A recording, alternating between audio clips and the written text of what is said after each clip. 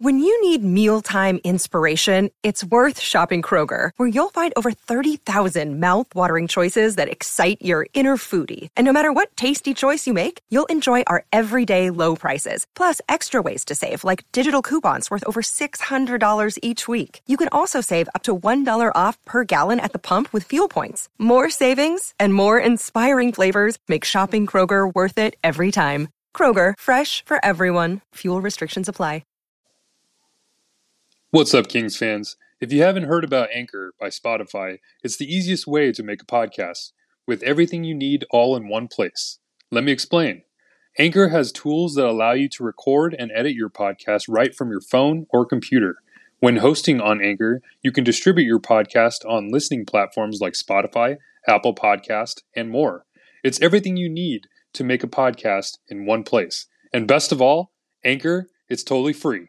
Download the Anchor app or go to anchor.fm to get started. This is for you, Kings fans, wherever you may be. All the frustration and disappointment of the past is gone. The 45-year drought is over. The Los Angeles Kings are indeed the kings of the National Hockey League. They are the 2012 Stanley Cup champions. Cleared away by the Kings, picked up by Martinez. Martinez to Clifford, feed to the right side to Foley with a shot. Save, rebound, score!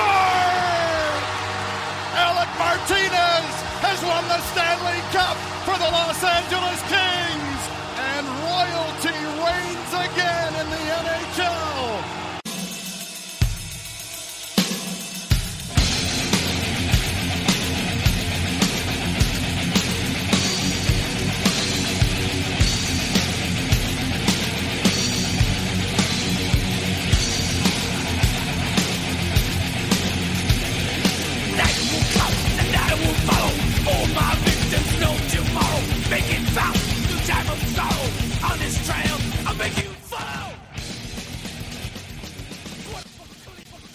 And what's up, Kings fans, and welcome to episode number 20 of the Hockey Royalty Podcast, the unofficial podcast of RinkRoyalty.com. I'm Scott Kinville, and as always, we want to let you guys know that you can find us on social media. You can find us on Twitter at Rink Royalty and also at Royalty_pod, and you can now find us on Facebook at the Hockey Royalty Podcast. We got a great show lined up for you tonight, but first of all, I want to bring in my partners in crime, so to speak. First of all, I want to bring in our fearless leader, if you will, the one and the only, Mr. Ryan Sykes. What's happening, Ryan? Hey, Scott. I'm doing well tonight. How are you? I'm pretty good. Feeling pretty good tonight. We got the last home game of the Kings season, but let's see how they do. Yep, we'll see. All right. And up next, coming to us from Rink Royalty as well, another one of our colleagues, the one, the only, you wish you could be like him, but you can't, Mr. Jack Weber. What's happening, Jack? Hey, I'm doing pretty well, Scott. Got my first shot today, and those are like gold up here in Canada, and it's pretty rare to get right now. So, not feeling any crazy side effects, so no complaints. Well, that's because you are the man of steel as far as hockey writers go. That's right. All right, and next I want to bring in our guest. This is a real treat to have him on tonight. He's actually from the Hockey Sense podcast. He also runs a Hockey Sense. It's Mr. Chris Peters. What's happening, Chris? Not much, guys. Good to be with you. Thanks for having me on. Oh, we appreciate you coming on. We appreciate you taking the time to talk to us. So what's going on? Anything? Just a little bit.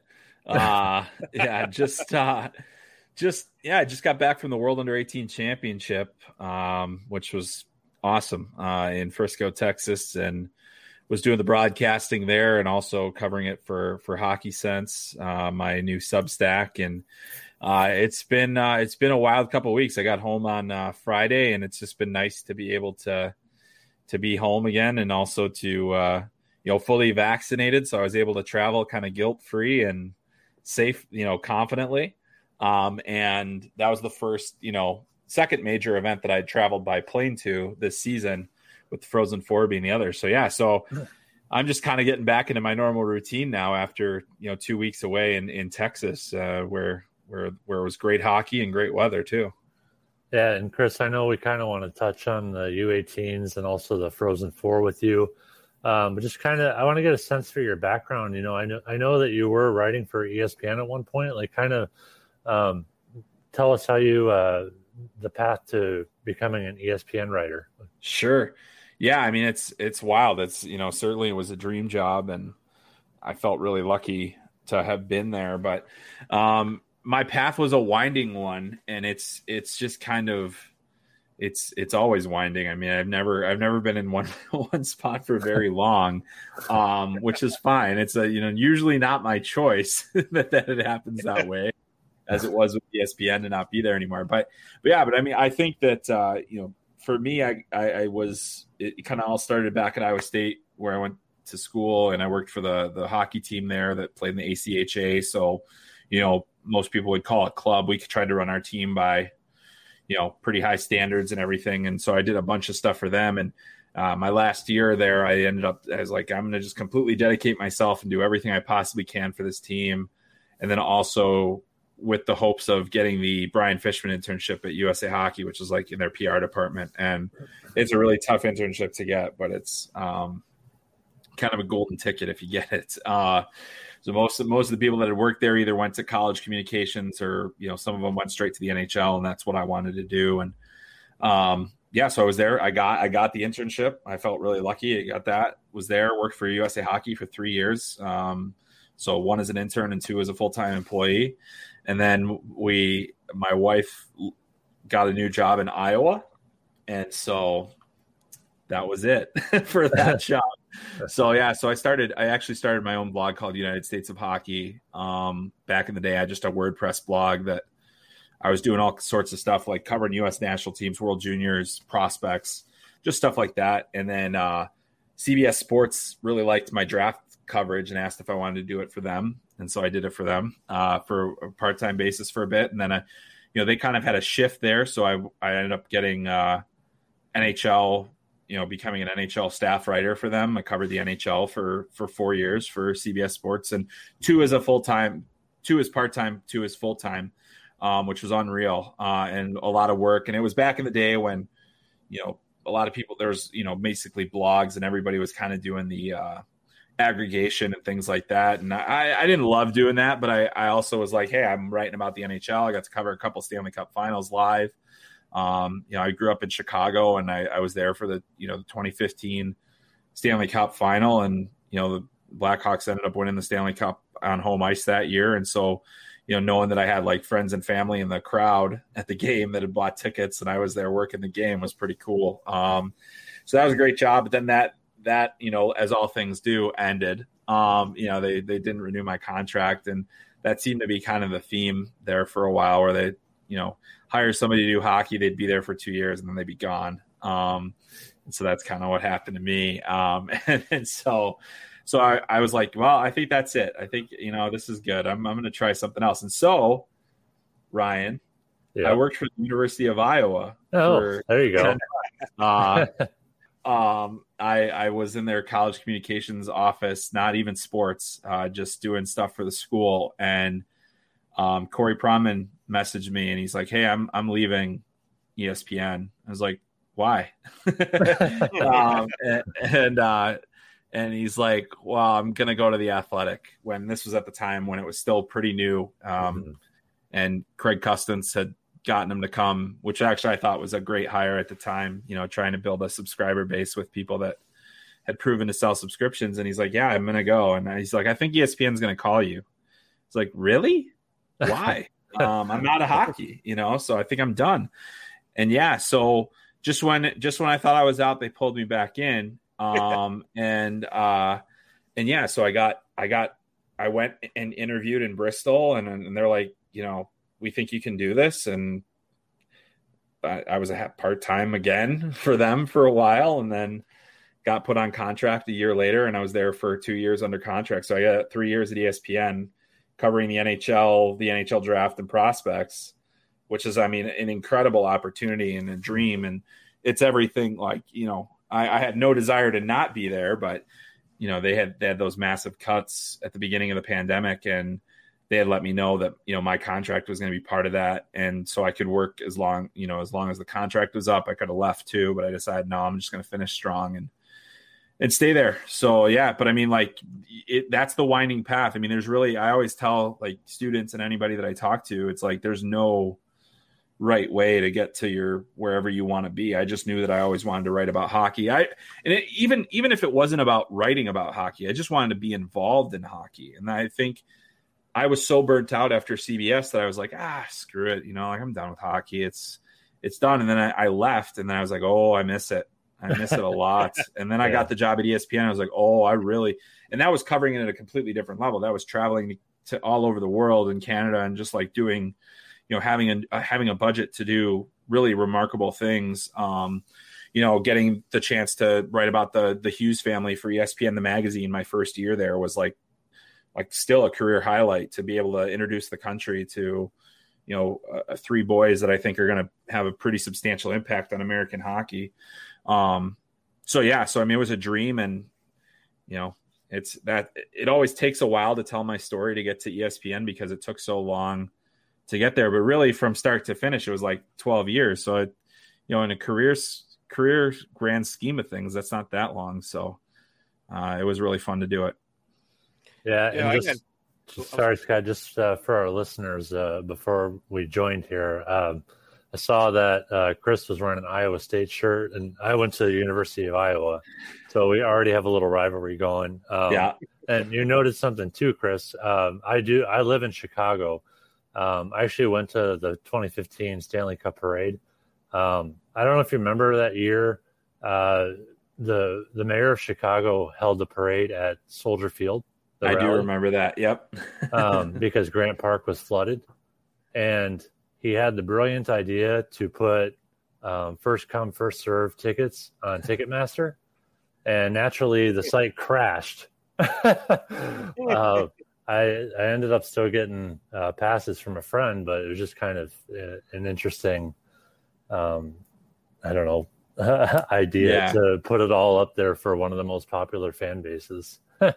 Yeah, it was that. I remember that. That was like kind of crazy. And it's just, and I grew up with the Bulls and everything. And so like, it seemed like Grant Park was the only place you could have a celebration of that size. And I grew up a White Sox fan too. And then they had the ticker tape parade, like right downtown, and everybody was packed in downtown. That was pretty cool too. Like right by the Board of Trade. And just stuff coming off the roofs and stuff. Yeah. But Chicago knows how to throw a party. They didn't throw a great one that year in Soldier Field, but it was still pretty cool.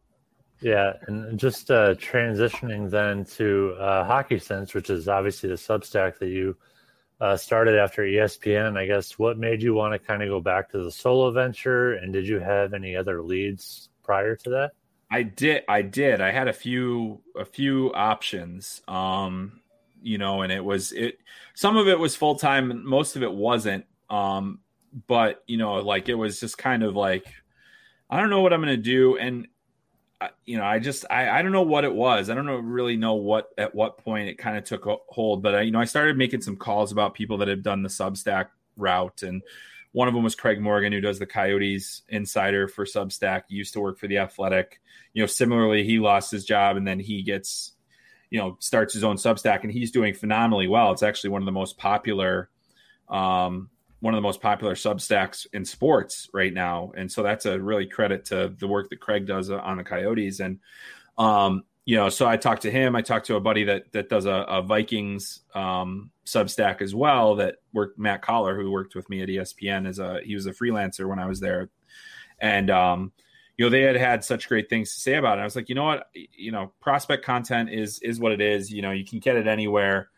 I'll see how many people want to get it from me. And just part of the reason that I wanted to go solo is because I wanted to have the opportunity to kind of have the flexibility to do whatever I wanted and to set the editorial tone, to set, the length, just doing things where I don't need like thousands of subscribers to be successful. I need a few hundred, and I'm starting to get there. So it's really nice that, people have signed on. It's allowed me to, pay expenses for some travel. And, luckily I got other opportunities. But then, the real benefit kind of popped up with this Under 18 Worlds. I did the color commentary for for Hockey TV, which is not something I would have been able to do probably. I mean, I maybe I could have, but I probably wouldn't have been able to do that if I was still at ESPN. So, I got it. I was actually the broadcaster at Iowa State. Like, I would do the play-by-play for the hockey team in a very early primitive streaming service that didn't have video. It was all over. I actually called the games into a telephone that then called into like a switchboard and then went. So I was literally, I just had like a headset, like I was a telemarketer. It wasn't even like a pro broadcasting headset. And I bought the phone at Walmart. And that's how we got our games to the parents, essentially. That's really the only people that I was broadcasting to, but it was fun. I loved it. So to be able to go back and do that was amazing. That was so much fun. I didn't realize how much I missed broadcasting until I did that. And so doing color for all USA games and all games that were in the Frisco arena. So I did the gold medal game and all that stuff. Was really fun. And so that's another reason why I did it, so that I could have the flexibility. And I do freelance stuff on the side still too, just to kind of help, supplement what I'm doing. But, I've had great support so far from the Hockey Sense subscribers. I've been able to do the podcast as well. That was another big reason, was to do the Talking Hockey Sense podcast. And I didn't do an episode last week, so I feel really guilty, but I'll do one this week. And, but it's been really fun to be on my own again, because that's kind of how I started in the business too. And, if something else pops up, then that's great. If not, that's fine too. I'm pretty happy with what I'm doing. Well, maybe you could just upload ours to your site and that'll count. Yeah, that'll count. Yeah, just put it right into the stream. Here you go, guys. Yeah. No, I think that's awesome that you kind of just want to lead your own effort. And I was going to ask you too about the color commentary later, but just real quick on it. I mean, what was your favorite, besides the gold medal game, what was your favorite game to call? Probably the first game between USA and Russia. That was unbelievable. So USA gets out to a 5-1 lead. And they, they seem pretty much in control. And I had even said that. And then I backtracked immediately because wait a second, this is Russia. Yeah. And there's way too much time on the board. And so sure enough, seconds later, I think Russia scored their second goal of the game. And then it was just an avalanche. And then it went all the way to overtime. And even though I was there, calling games, the U.S. we had a U.S. bent. It wasn't, I don't think it was outright homerism or anything like that, but it was more, certainly calling it for the American audience. And to even though it was a loss for the U.S., it was just this incredible comeback. And the Russians had so many players that made so many big plays in key moments. And you kind of wonder if they would have had the right goalie in, if Russia had the right goalie in to start, because the guy that they started in that game never played another second after he gave up 4 goals to the U.S. So you wonder what would have happened. But to call a comeback like that, to see it and just to be there, and then Russia won in overtime. And there was great energy in the building too. They had about 1,400 fans, which is all they could allow due to COVID restrictions. And even though Texas is wide open, the IIHF is we can't have a full building here for this event. And it would have been full if not. I mean, there were people trying to get tickets to those games. So it was cool to be in a building with fans again. It was cool to have such an incredible comeback. But that and the gold medal game were probably two of my favorites. But we actually called a ton of comebacks. There was a great Russia-Finland game. USA-Finland was insane. There was a late goal there to tie that one. So we were just spoiled with great games almost throughout the entire time we were there. Hey, Chris, watching that tournament, are you as high on Connor Bedard as everyone else is, or? I don't know if I could. I mean, if there's a higher level I could get to, I mean, basically, so I when he came to the WHL, I just made a point to, and I wrote about it on Hockey Sense too, I watched his first 4 games, every shift that he played in his first 4 games of his WHL season. And, I have this program Instat that a lot of NHL teams use as well, where I'm just able to kind of pinpoint, his shifts and everything. And I'm watching these shifts and I'm like, how is this kid 15? He doesn't look 15. And, I was at the World Under-18s a few years, 2013 when Connor McDavid was 15 and in that tournament. And I was like, oh my God, I'm seeing he's not as fast as McDavid, but he shoots like Matthews right now. Like, it's unbelievable. It is unbelievable the way the kid shoots the puck. And so he's basically averaging 2 points a game in his first 4 WHL games. I think he only was held off the score sheet in one game. And then he comes into this tournament and he just blows everything out of the water. Like, just, I mean, he started a little slow and he was kind of up and down the lineup, but then all of a sudden his confidence grew and he was basically a top 6 winger. He's, can be a center or whatever. So he'll be fine, but he was a wing. He was basically playing on the wing in this tournament, and he ended up scoring 14 points. This is the exact amount of points that Connor McDavid scored in his year. And McDavid didn't score any points in the semifinal or final, I'm pretty sure, in his year that he was there. So, I mean, basically Bedard's impact was insane. But I mean, he shoots the puck better than most NHL players right now, which is not an exaggeration.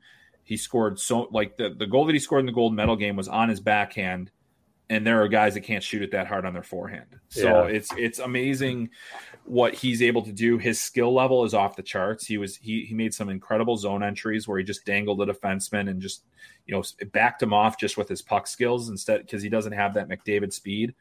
But I mean, the sky's the limit for this kid. I think that he's, even though Michkov scored 12 goals in the tournament, the Russian that's the same draft year as him, I think Bedard is at a completely different level than them, and probably even Shane Wright, who will go number 1 next year. So it's an incredible.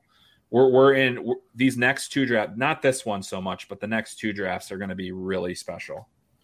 Yeah, well, maybe the Kings are bad for a couple more years. That wouldn't be the worst thing in the world. Oh no, it would, Jack. Yeah, I wish that. Chris, just real quick, wrapping up kind of the hockey sense portion before I kind of pass it off. I just wanted to get your kind of like instant reaction on when you saw the ESPN Plus deal come through with the NHL. Yeah. So, I mean, my instant reaction was kind of like, oh man, I could have been there for that. That's, that was the initial reaction. However, because that's all we talked about for the last 3 years is like, if we get the rights, everything's going to change for the NHL at ESPN. Because I mean, and I think they treated us great. Like, I mean, we had, plenty of coverage, but it's like, if they don't have the rights, it's not a priority sport. And we always knew that. So we constantly were trying to find ways to tell stories that would end up on the front page and all those different things. And, our draft coverage in the last draft was off the charts good, like in terms of numbers and everything. Like we had, one of the great, victories of the pandemic, essentially, of having our draft coverage really blow up for one that none of us were at, like we were all remote. So that was pretty cool.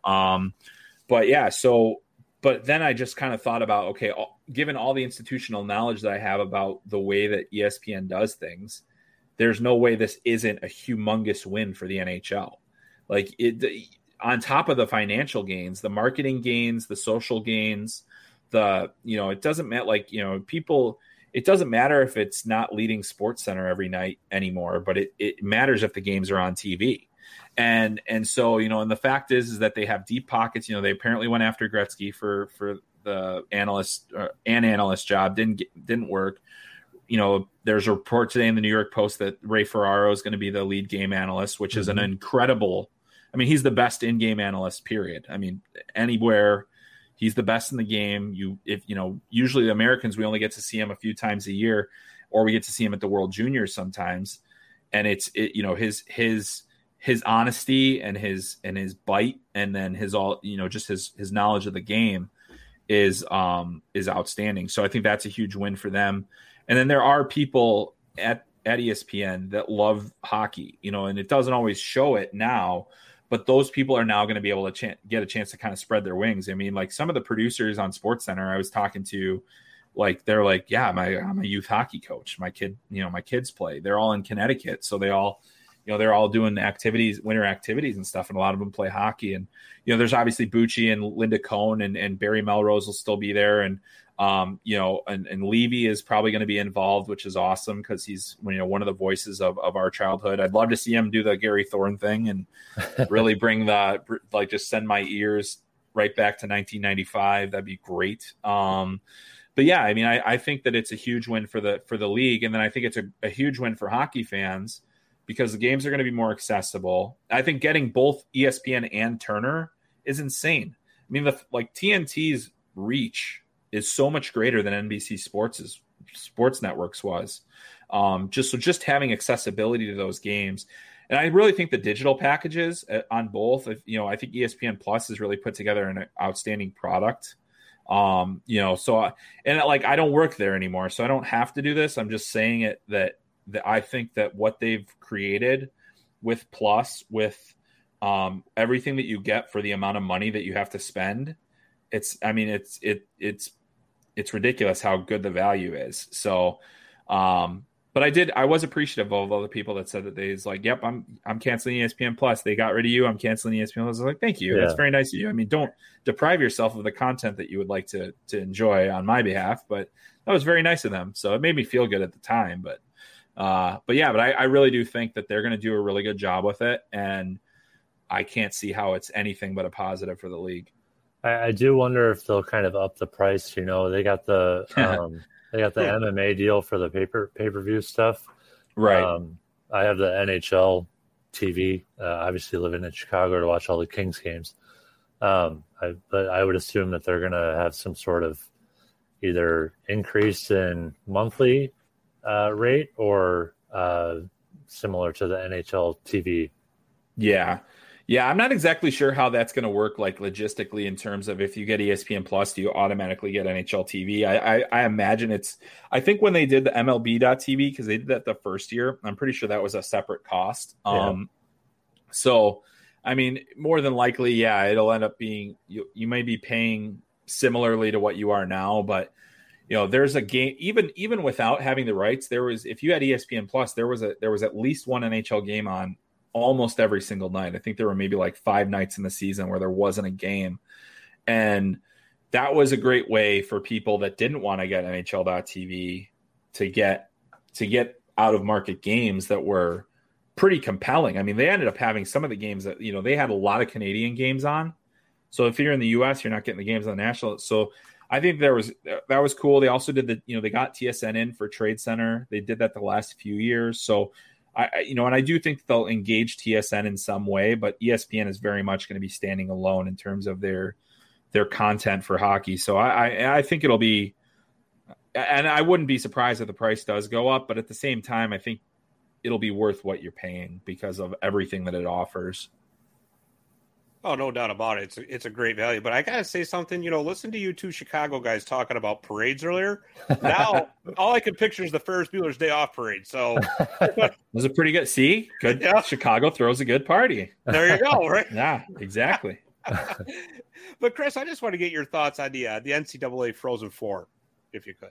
Yeah, absolutely. I mean, I think that was crazy. I mean, we had a great game between Minnesota Duluth and UMass in the semis, and then the other 2 games were kind of duds.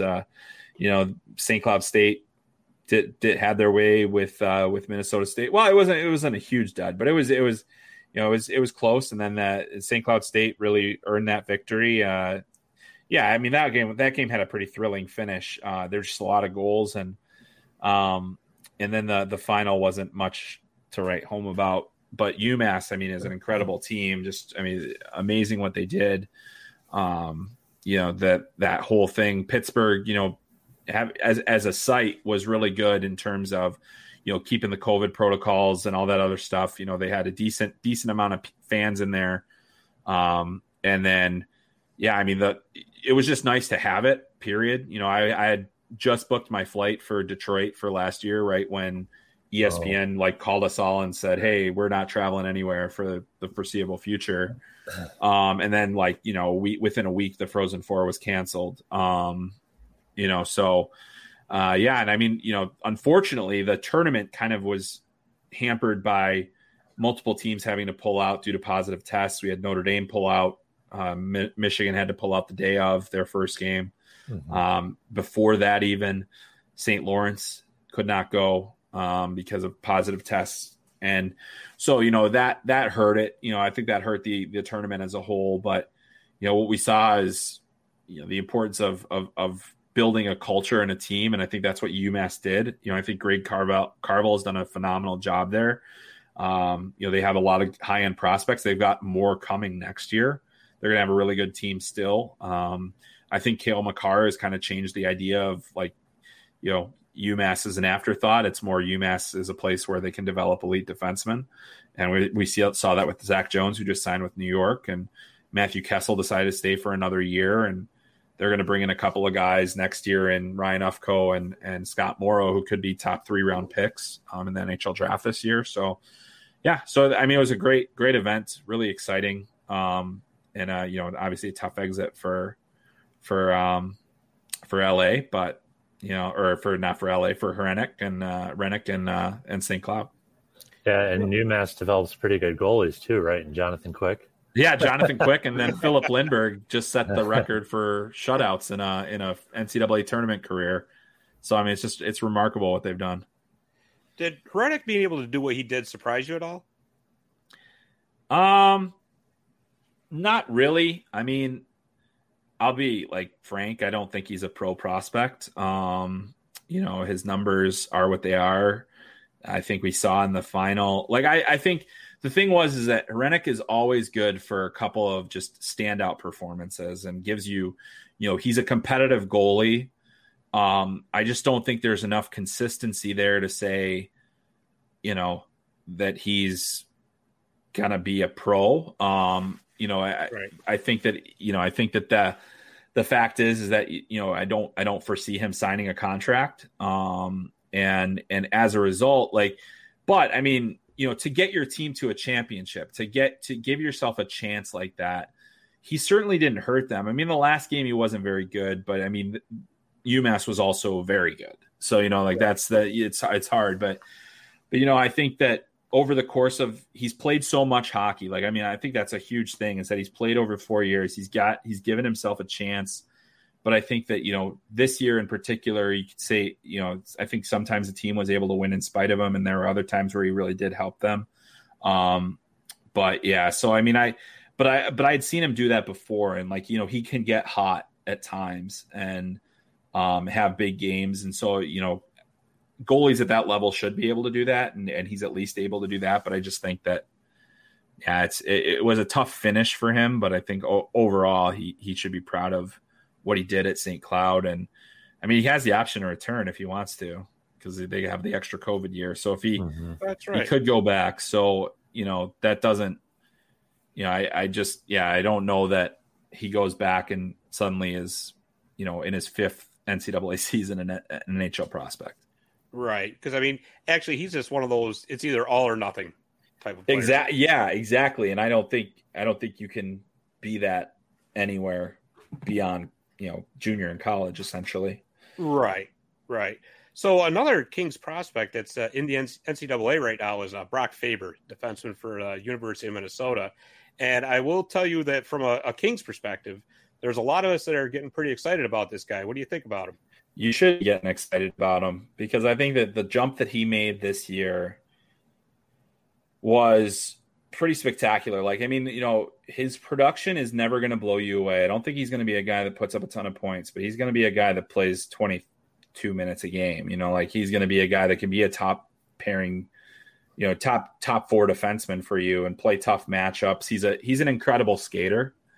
So he's got some physicality. He's got decent size. He's not a big, he's certainly not big, but he's so he's solid. He's strong. His footwork is phenomenal. I mean, his defensive footwork is unbelievable. And that's one of the things that makes him so difficult to play against. And so, you see him take jumps every single year. So, last year, obviously playing with Jake Sanderson, Sanderson's going to get all the minutes, playing at the National Team Development Program and deserved to. But Brock Faber was a guy that could play those tough matchups. He angles guys so well. One of the things that I learned watching that team, that NTDP team, and watching Tyler Klevin, Jake Sanderson, Brock Faber in particular, they had a really good D-corps, was just their ability to just kill rushes. They were so good at it because all of them could skate or they had size or range. And I think Faber was one of those guys that just could do everything. You know, he could do everything you need him to. And this year he was essentially a top pairing defenseman for Minnesota as a true freshman. And they play on Olympic sheet. You know, they're a right. You know, and so he's got to be a great skater. Played a lot with Ryan Johnson, and those two guys were really difficult to play against. I think that's a big reason that Minnesota was as good as they were throughout the season. But he's a guy that, you know, you're never going to – the points are never going to make him a darling, but I think he's just a pro. Like, he plays like an NHL player right now, and I think he's going to be a really good player. Yeah, I mean, correct me if I'm wrong, but, I mean, isn't he almost like the prototypical modern defenseman, really? I mean, it used to be years ago where you want your defenseman to be the huge guy who's going to lay out guys coming across the ice and throw those big open ice hits. Nowadays, the more or less the modern defenseman has got to be fast, has to be agile, and it's not really so much about physicality, even though that's not gone, but it's about playing the angles and about the stick checks. Am I correct in saying that? Yeah, I think so. Yeah, I mean, you know, we see a lot more defending from the side as opposed from defending in front. Like, you know, you got to be able to get a shoulder on a guy. You got to be able to knock him off the puck. You know, I think that there's a lot of players like that. I mean, I think like one of the guys that I've watched a lot that just is like elite at defending from the side is Duncan Keith, and I think so many players started copying that you know, that they basically were like, oh, well, if I can, you know, that's how I'll defend the rush. That's how I'll defend other things like that. Like, those are the different things that they do. I think the other thing with Faber is, you know, his defensive intelligence is at a level that most young players can't get to. Like, he's detailed. So, you know, he the way that, you know, if he's got somebody facing the wall, he'll find a way to keep them facing the wall, essentially. You know, like he basically, he gives them no outlet. And so he's one of those players that took me a while. Like, I think on my last draft ranking, I think I had him, you know, at the end of the second round, maybe even the third. And I didn't really learn to appreciate him until I saw him away from the environment that he was in, where he was basically second fiddle to Jake Sanderson. And then I was like, oh, wow, watching him at the World Juniors this year, watching him, you know, at the various things that he did. I mean, the World Juniors was just, that was the revelation where I was like, okay, all right, I see it. And then I watched a lot more Minnesota, and I was like, oh boy, okay, so I missed that one.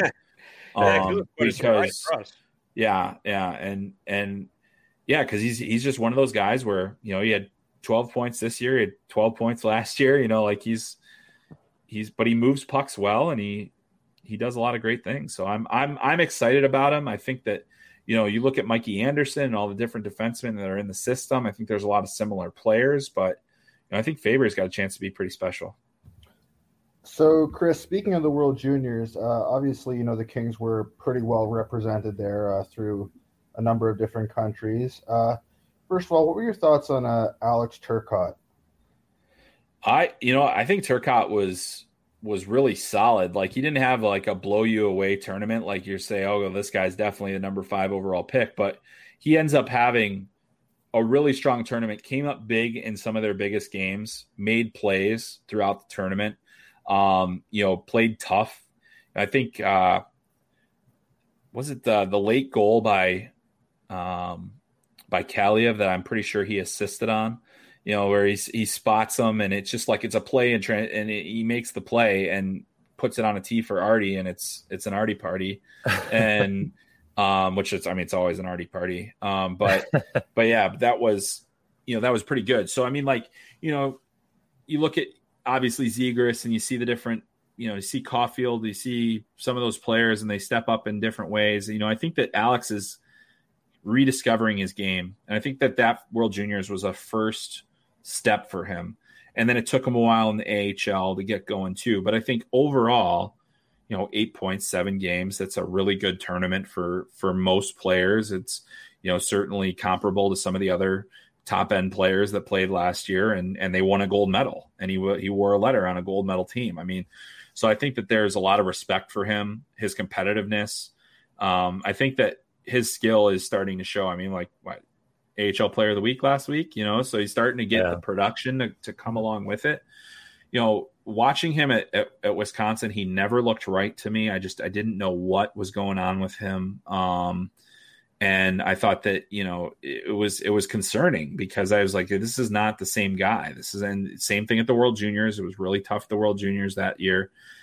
And then I think that he kind of exercised a lot of those demons in that World Junior this year, and then has started to put it all together at the AHL level now too. So I think he's on a really good track. Is that draft pick in hindsight going to look better against Caulfield and Zegras? I don't know. It could. I'm not giving up on Alex Turcotte by any stretch of the imagination. I still think he's going to be a high-end player at the NHL level.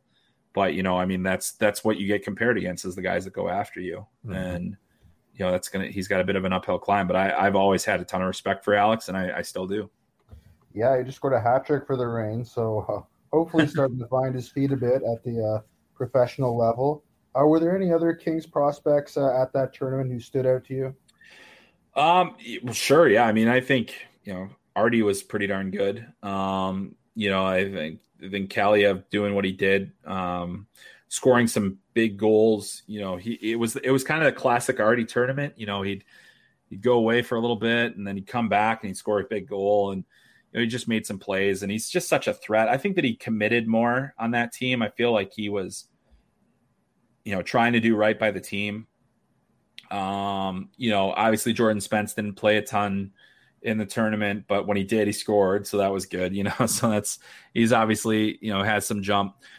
Byfield, I thought was very average at that event. I thought I was a little disappointed with his game. I thought that, I'm not, obviously it didn't matter. It didn't carry over for him because he found a way to, get through the AHL and play really well. And he's a guy that just kind of develops. And, I just think the way that Canada's roster shook out with all the players that were available to him, with Dylan Cousins there, he couldn't play the substantial role that, I think everybody would expect from a number 2 overall pick. But then he's still, even though he's in his second World Juniors, still one of the youngest guys on the team, so it's like it was always he was kind of always up against it there. But, I think like Simon Tyvel as well, or, I think he's really fun to watch and really skilled. I think he made Finland a better team. So, those are some of the guys. And obviously Faber, who we already talked about, thought he was awesome. Can't say enough about the way that he played. And I think that those are guys that you'll have to continue to watch. And it's just amazing how many guys the Kings have in their system right now that look like NHL caliber prospects. And we saw a lot of them at the World Juniors as well. And so, I don't know who am I missing? I know I'm missing a bunch more. Aiden Dudas, right? Marty Chromiak. Yeah, Martin Chromiak. Oh yeah, Chromiak. Yeah. So he's a super interesting prospect. I think that when I saw him the year before, I was like, wow, this guy's got a lot of raw ability. Just like the skill is there. I just, what is he going to be ultimately? And I still don't know, honestly. I think there's a lot left to figure out about him. But Slovakia, that team, like, it's really hard to judge anybody from that group because they're just not very good. They also they left one of their best players home for disciplinary reasons. So that wasn't great, but yeah, those guys are pretty good. I think that Chromiak is a long-term project, regardless of what happens. He's so raw and the skill is there, but you need to be really, really, really patient with him. The numbers that he put up in Slovakia this year for a player his age is really good. So you've got that going for you. I think you get him into the AHL system, give him a chance to be around those guys. And, I think that if there's one thing the Reign could use for guys like Chromiak, Turcotte, Byfield, all of them, whoever's there, probably could use a couple more veterans in the group just to give them a little more support. And it's one of the reasons being is that you can't have all young guys in that league that don't know how to play pro hockey yet. And I think that that's actually been one of the only things where I think the numbers could even be better for some of those guys if they had other teammates that, know the league a little bit more and could finish off those chances. But But that's like, once you get Chromiak and guys like that, you know, in your system and they're under your watch, there's so much you can do with them. And so I'm really excited to watch what he does. What do you think about the upside for Lucas Perique? I remember at that tournament, if I remember correctly, he pitched a shutout against Russia in the. He did. He did, Jack. Pretty impressive. A bit of an up and down tournament overall, but do you think there's some upside there?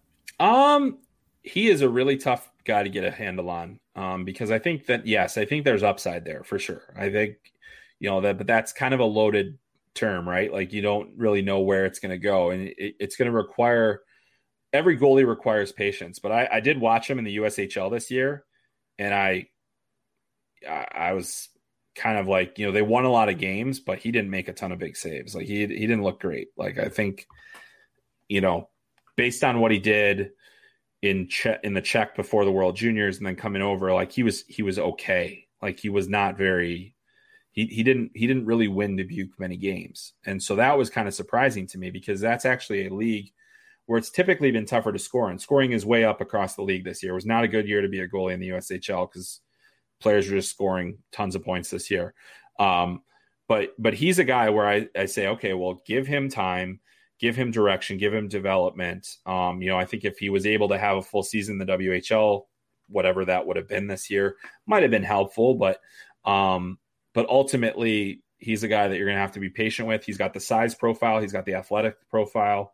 So all of that is good. It's just a matter of, you know, he also had a good season in the WHL last year and has been a pretty good goaltender overall.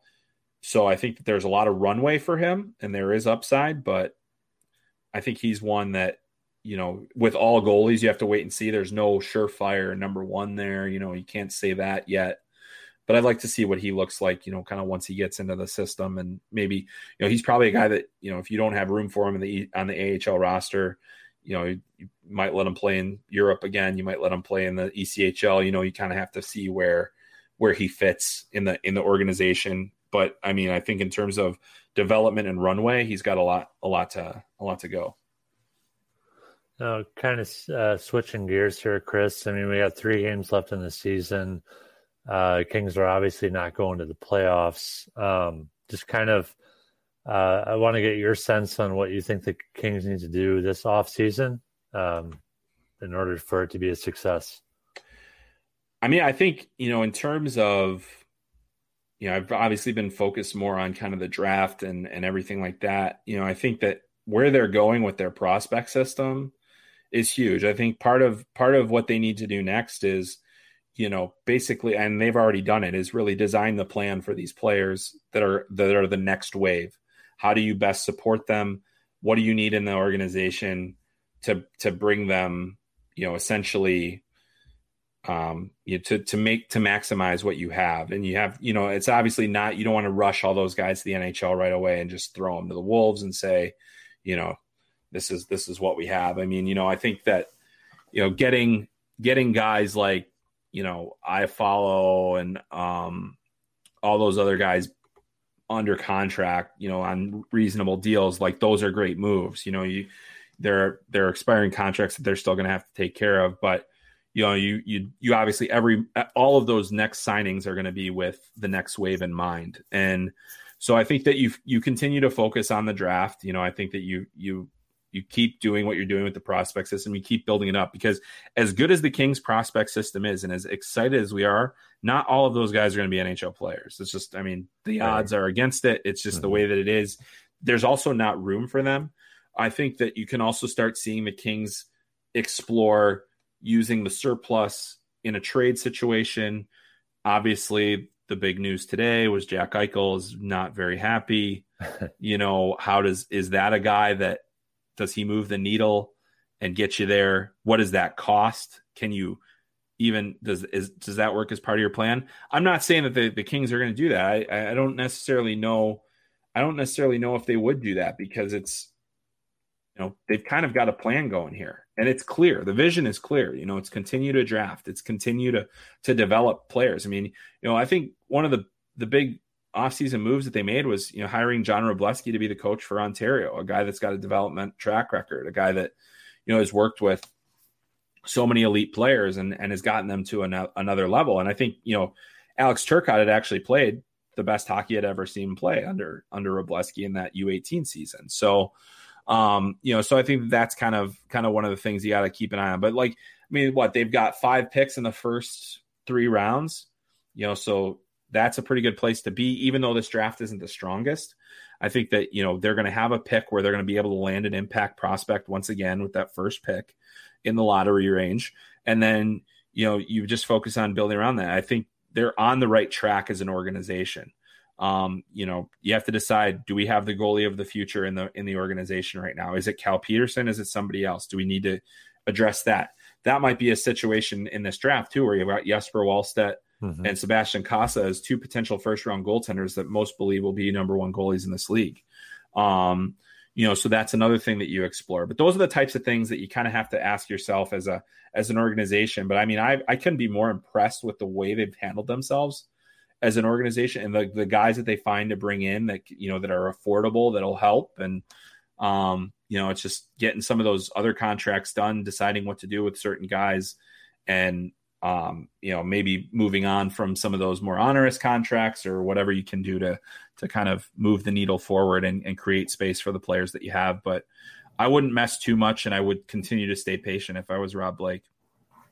So, speaking of Jack Eichel, I'm just curious, what kind of package do you think it's going to take to get him? Because there's really only a handful of teams that have any kind of cap space and or prospects and draft picks to be able to pull a deal like that off. Yeah, I mean, planet Earth. Can you, basically, like the things that you would have to do, like, I mean, I think let's just use the Kings as an example. And I'm like, obviously I think the conversation starts including Byfield. It starts including some of those other players. It might be Byfield and Turcotte. It might be, it might be the, I think there's going to have to be NHL players in there too, because you can't just replace Jack Eichel with a package of prospects. It's probably multiple first round picks. It's the, and that's the other thing. Like, I'm just looking up and down here. I'm like, I'm not really sure, what else would move the needle enough for them, and, it's kind of weird to see. They could send Cal Peterson back to Buffalo as a good gesture. No, I'm just kidding. That wouldn't be nice to do. That would not be nice to Cal. Yeah. But I mean, basically, that's it's going to take something dramatic, and I think any conversation would start with Byfield being involved in the package. I don't think they would move anything without him being in it. And then that's the decision you have to make as an organization. And honestly, I think that's all of a sudden something you have to think about. The upside of Byfield is phenomenal. I mean, it's you basically be trading something that you're hoping for something that you kind of know in Eichel, but I mean, Eichel is, to me, when he's healthy, he's one of the 10 best centers in the NHL. I mean, like, I think that he is a guy that makes any team better and makes, especially if it's a situation where it's a 1-2 punch of Kopitar, Eichel for the next couple of years, that's game changing, and then you have the guys that filter around him. You have guys on entry level contracts that are coming and be impact players. That's when it gets really interesting. So I think that whoever ends up getting him, it's going to be multiple first round picks. It's probably going to be multiple NHL roster players just to make the contract work. And then it's also, I could see it being like 3-team deal, trying to work all sorts of things, different places that can eat the cap space. I mean, like there's just a lot of different creative ways that you would have to do it. But, I think in terms of actual package that Buffalo would think about, I think the Kings are one of the teams that have stuff that they would want. So that's, I think that's, it's an inexact answer, but I don't think we've seen many trades where you've got a player in his prime that clearly wants out, too. So I don't know how that affects the value either. Yeah, and something that'll be interesting to monitor. I mean, I'm sure you read all the quotes that came out from Jack today, Chris. He still hasn't had the surgery yet, so I mean, he could potentially miss part of next season. Yeah, exactly. I mean, and it seems like there's a disconnect between what he wants to do and what the organization wants to do, and that's a problem for any team that's acquiring him. Obviously, I think that they wanted him to rehab because they wanted him to get back, and then he wanted to have the surgery because he's like, hey, I can't be the best player I can be without it. So that's going to be something interesting as well. Cause like, can it happen? Like if the Sabres never agree to the surgery, would it happen after a trade? Like, and how does that impact the value? So it's one of the more unique situations. And, Jack basically, I mean, he lit the Sabres on fire today. He basically, and he also, singed a little bit of their leverage too. So, absolutely. Yeah. Absolutely. Yeah. And, if you're the Sabres in a lost season like that, why would you not let him have the surgery? Just get it over with. Yeah, exactly. I mean, the Sabres, they just, I don't know what they're doing. Yeah, that's I don't know. I mean, I'm not the GM, so I don't know. Well, there's also the off chance that the Sabres doctor is right, but none of the Sabres been right about like anything. So tough call. Shifting gears away from the Sabres, we don't want to be there. We don't want them to punching back the entire rest of the show. We do have a listener question for you, and it comes from Augie, and he wants to know: will the LA Kings go the trade route or the free agent market for a top 4 defenseman? And which one or more of the Kings' top prospects does Chris believe could be used as a potential trade piece to upgrade the roster? Wow. That's interesting. Well, I mean, I think that, I don't know that you want to go big game hunting for a top 4 defenseman because they're so expensive. And it's, the thing is though, really, if you look at the defense group that they have as part of this next wave of players, I think, Faber has a chance to be a top 4 eventually. Grans is very interesting to me, but, still has a ways to go. There's nobody that's going to come in soon and do the job. That's just based on what I've seen, in their group. I don't think it's going to happen. You're probably looking at Mikey Anderson being, trying to groom him into being that guy on an everyday basis. And, it's Bjorn Foot's not there yet. So there's a lot that you have to kind of wait on. And I think it's, I definitely don't think that the free agency route's the way to go. The trade is interesting. I mean, I think that there's potentially things out there, especially with the cap being what it is, teams being scared of, the expansion draft and different things. I think that certain things are going to be available around the draft. I think if you're going to look at trading defensemen that have, that would actually get you something back. I mean, I think that it'd be really hard to see, a lot of these guys. I think everybody would want Faber, like if there was like a legit trade to be had. I mean, maybe it's Clegg, maybe it's, can we give you a Kale Clegg? Can we give you a Sean Dursey? I mean, like those are guys that have interest. But it'd be really tough because really some of these other guys like Daniel Brickley, not a lot of value there. Some of the other guys, not a lot of value just because they're younger prospects that aren't, nobody really knows for sure what they're going to be yet. So it's really tough to say. I mean, I think that, some of the interesting guys they have, and Kim Nosiainen, again, that's another guy where, you could potentially, you'd probably rather have him, but you could potentially move him as well, while his value is pretty high as a guy that had a really nice season in Europe. So, and those are different things that you can consider. But I mean, I think that mostly, you try to stay the course as best you can unless something else comes out. And I'm not, I haven't gotten really up on the defense trade market for like what it's going to look like coming out of this season. But, there are probably going to be some guys there that are on, that need to get rid of contracts or, whatever, that could be options that might be stopgaps. I think the Kings are still in stopgap territory right now where you find guys that get you through for a year or two. And then you have, Brock Faber, then you have Helge Grans, then you have, different guys that are going to be able to step into those roles when they're ready. Then you have one hell of a training camp in a couple of years. Yeah, exactly. I mean, like you can't keep all of them. That's the other thing. Like, especially if you want to free up contracts and things like that too, there are other guys that can just kind of go. So it'll be interesting to see kind of how that all shakes out. And we've kind of talked about that before on here, if they bring up everybody at once, not going to have a chance to stagger those ELCs. So, I mean, something's got to give there. Right. Yeah. So, I mean, and I don't think there's anything wrong with going after stopgaps. That's actually what Carolina did really effectively. They went with stopgap defense. They were like signing James Wisniewski and players like that, where it was just like, just get us through until Brett Pesce is ready, until Jacob Slavin is ready. And then now they have one of the best D-cores in the league. So you're telling me that Ole Mata is leading to something better? Yeah. Someday, yes. Someday, yes. So real quick, Chris. I mean, we don't want to take up all your whole night here, but whatever. Just give us a quick overview. Who do you think are the best defenseman prospects in this upcoming draft? Well, I mean, that's the good news, is that there's a lot of them. There's a lot of great defensemen in this draft. It starts with Owen Power. I think he's number one. I know that there's a little debate about whether it should be Power, whether it should be Edvinsson, whether it should be Brandt Clark. I just saw Brandt Clark and Simon Edvinsson. I don't think either of them are going to go ahead of Owen Power based on what I've seen so far.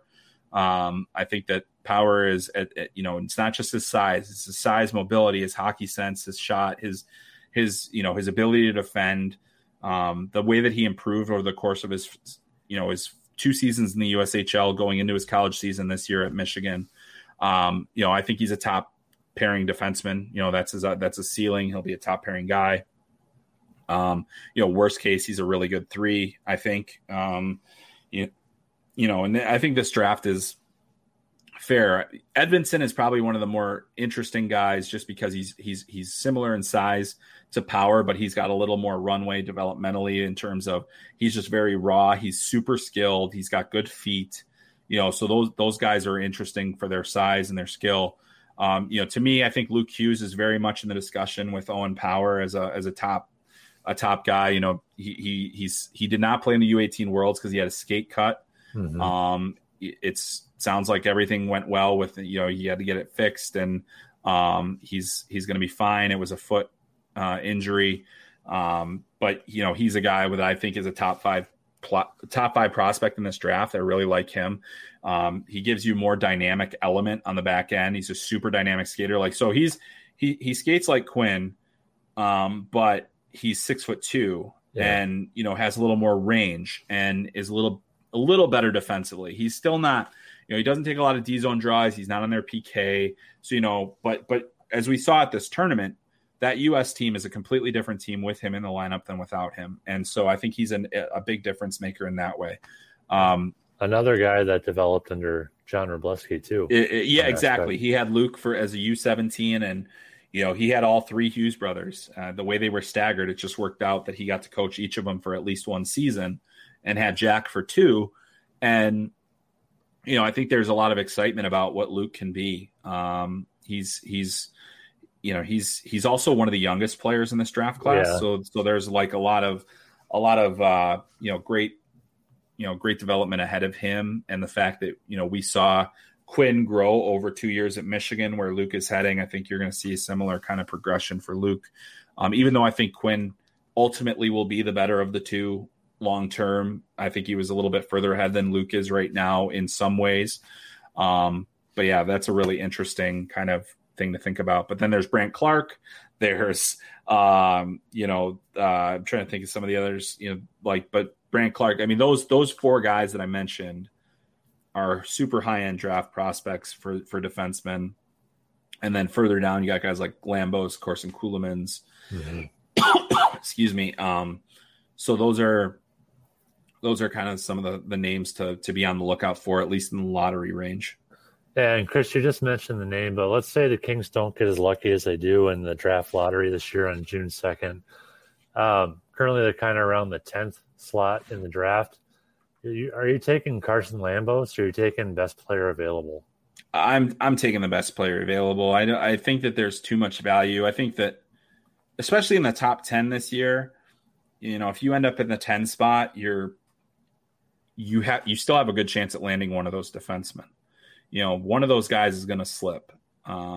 It's not, 100% for sure, but I could very easily see, especially based on the way that he played at the World Under-18s, Edvinsson has a lot of work to do. Mm-hmm. But,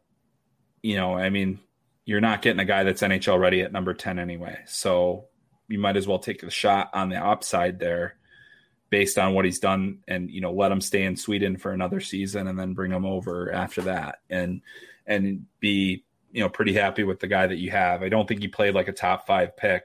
And so I just have a hard time seeing teams taking the risk at a 5 with a guy like him. I think there's just a little, there's upside, but he's certainly not a finished product. So he'd be interesting if he gets there, him or Clark. Clark's got some skating issues that could cause him to slip, but he's a highly intelligent defenseman and was really good for Canada, but again, it's just neither of those guys looked like top 10 like locks for me or top 5 locks for me.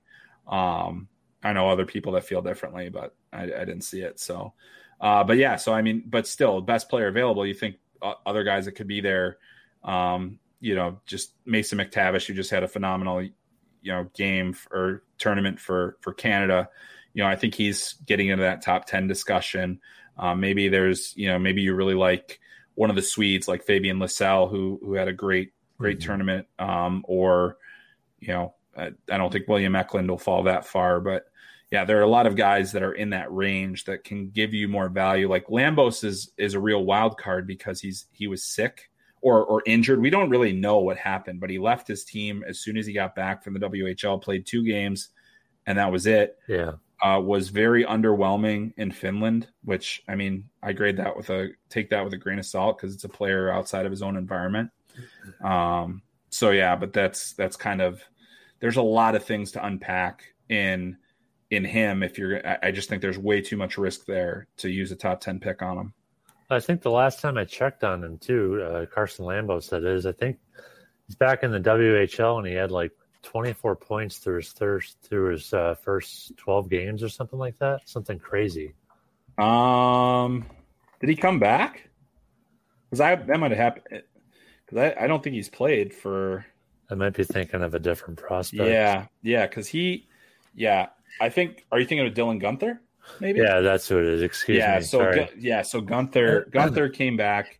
Yeah, Gunther. Once the WHL started, he had 8 points through the first 4 games, and then he was like 12 through 5. It was crazy. So he was very good. Yeah, misremembering. Yeah. Lambos was like Batman. He just disappeared into the night. So yeah, really, still don't know like what the status is of him. He didn't finish the WHL season. We don't know when what the status is. So, and then just kind of as we kind of close here, just if there's one player in the first round that you would consider to be a steal, offensively or defensively, who would that player be? I think that's an interesting one. A steal. So to be like, I haven't really become too enamored with this draft class as I have with others. I think part of it's not being able to be in the rinks. Part of it's, just the way things have kind of gone this year. I think Isaac, that's who I'll go with. I'll go with Isaac Rosen, who is another Swedish forward, incredible speed, not as dynamic as Lysell, but just a gamer. He scored 7 goals in the under-18 Worlds this year, which is the most a Swedish player has ever scored. Like his last goal was an end-to-end blistering rush where he split the Finnish defenders that had no chance at stopping him, just turnstile them both and beat the goalie with a great move and release. And I think that his skill is not as apparent as a Lysell, who is a great stick handler, but Rosen is strong, fast. He has some edge to his game. He's got a good shot. So, I think that he's a guy that could end up being a bit underappreciated. I personally have always had him in the first round for this year. But I think there are people that think, he could be a second rounder or if he slips to the second round, that'll be a huge steal for whoever gets him, but I don't think he'll slip that far. I think, I still think he's probably going to end up in, as a lower, maybe the latter third of the first round. And I think that's a great value for a player like him. And then just the last question, and Chris, I can't thank you enough for coming on the podcast tonight. It's been more information than I could ever digest. But just the last question I want to ask you, I mean, just a prediction. Who do you think wins the Stanley Cup this year?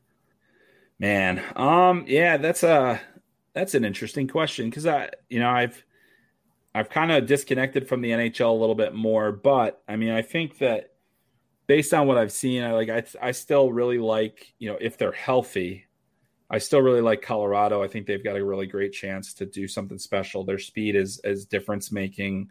If you have a healthy Nathan McKinnon, if Philip Grubauer is still playing incredibly well, you've got Cale Makar playing at such a high level. I think they're in the mix. It might be a little early for them. They might be a little bit ahead of schedule.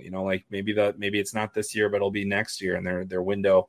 Maybe they're the ones that win the Jack Eichel sweepstakes. Oh boy. That'd be crazy. But you look at kind of what they've done, and I just think that Colorado. I mean, you guys have probably seen them even a lot more than I have with them being in the West, but I still like what they bring to the table. I think Vegas is a hard team to knock off as well. Mm-hmm.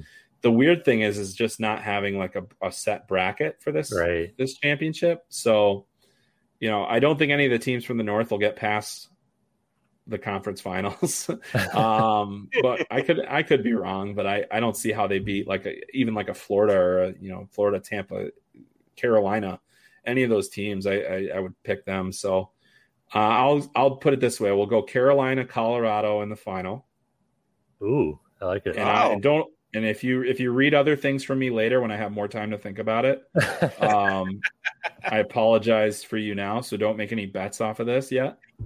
But I'll go Carolina, Colorado champion, and I'll change my mind soon. We're gonna save the receipts, Chris. Save the receipts, and you say, "Well, he said it here first," but it's until I write it on paper. It's not official. It's not official. So, this is all just a rough draft. Don't worry about nobody write this. Nobody write this on the Google Doc, because then it'll be We can't be responsible for lost bets, people. That's it. That's right. Chris, before you go, let us know let our listeners know where you can find Hockey Sense and sure how to subscribe. Yeah, well, thanks a lot, guys. It's been a pleasure talking to you, and I've had a blast. And yeah, it's always great to talk prospects, and certainly the Kings have a lot of them. But for anybody that wants to check it out, my podcast is Talking Hockey Sense. It's available pretty much wherever you get podcasts. The website is hockeysense.substack.com. You can also get there by going to chrispetershockey.com. And it's a subscription-based service, but there is a free email sign up that you can get in, and there is content that goes to that monthly. But if you want the full draft rankings, prospect rankings, I'll have system rankings later in the summer as well, or probably soon after the AHL season is over. We'll do prospect rankings and for drafted players and for system rankings, which I'm sure Kings fans will want. But that's you can subscribe at hockeysense.substack.com, and then just on Twitter at Chris M. Peters. Always putting news and notes and all kinds of things, and all the links to everything I write is there. So that's it. So thanks for letting me plug all my various wares.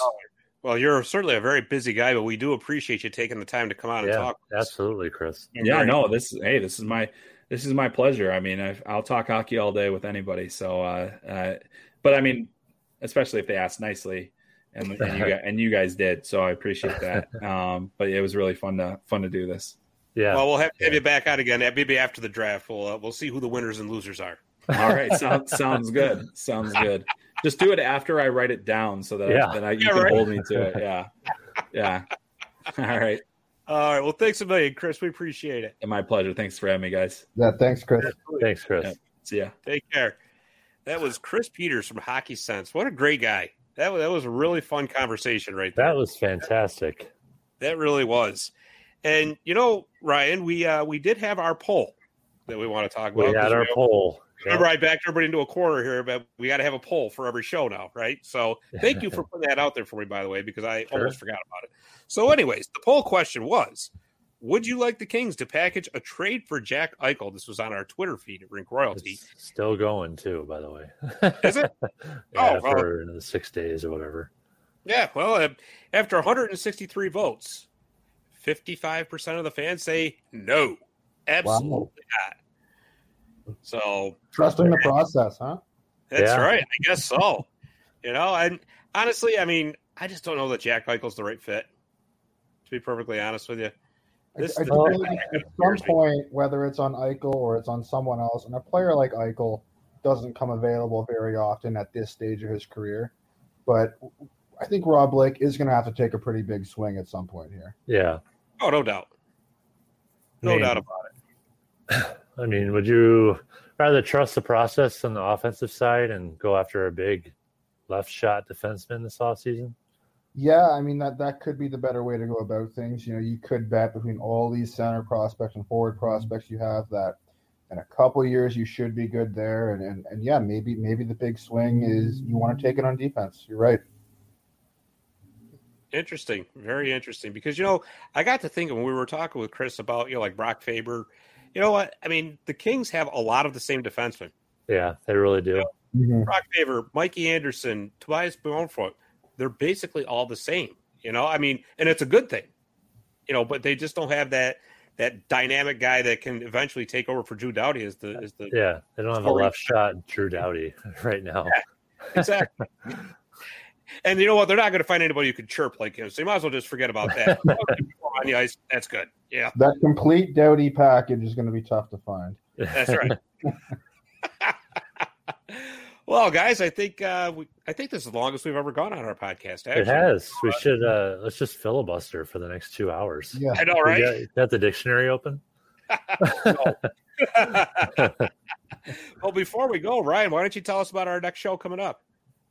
Oh, so yeah, on Thursday we're going to have the AHL, and he also writes for EP Rinkside. Patrick Williams is covering the Reign, obviously, this year. So we're excited to talk with him a little bit more about the guys that we can't wait to see in the NHL soon.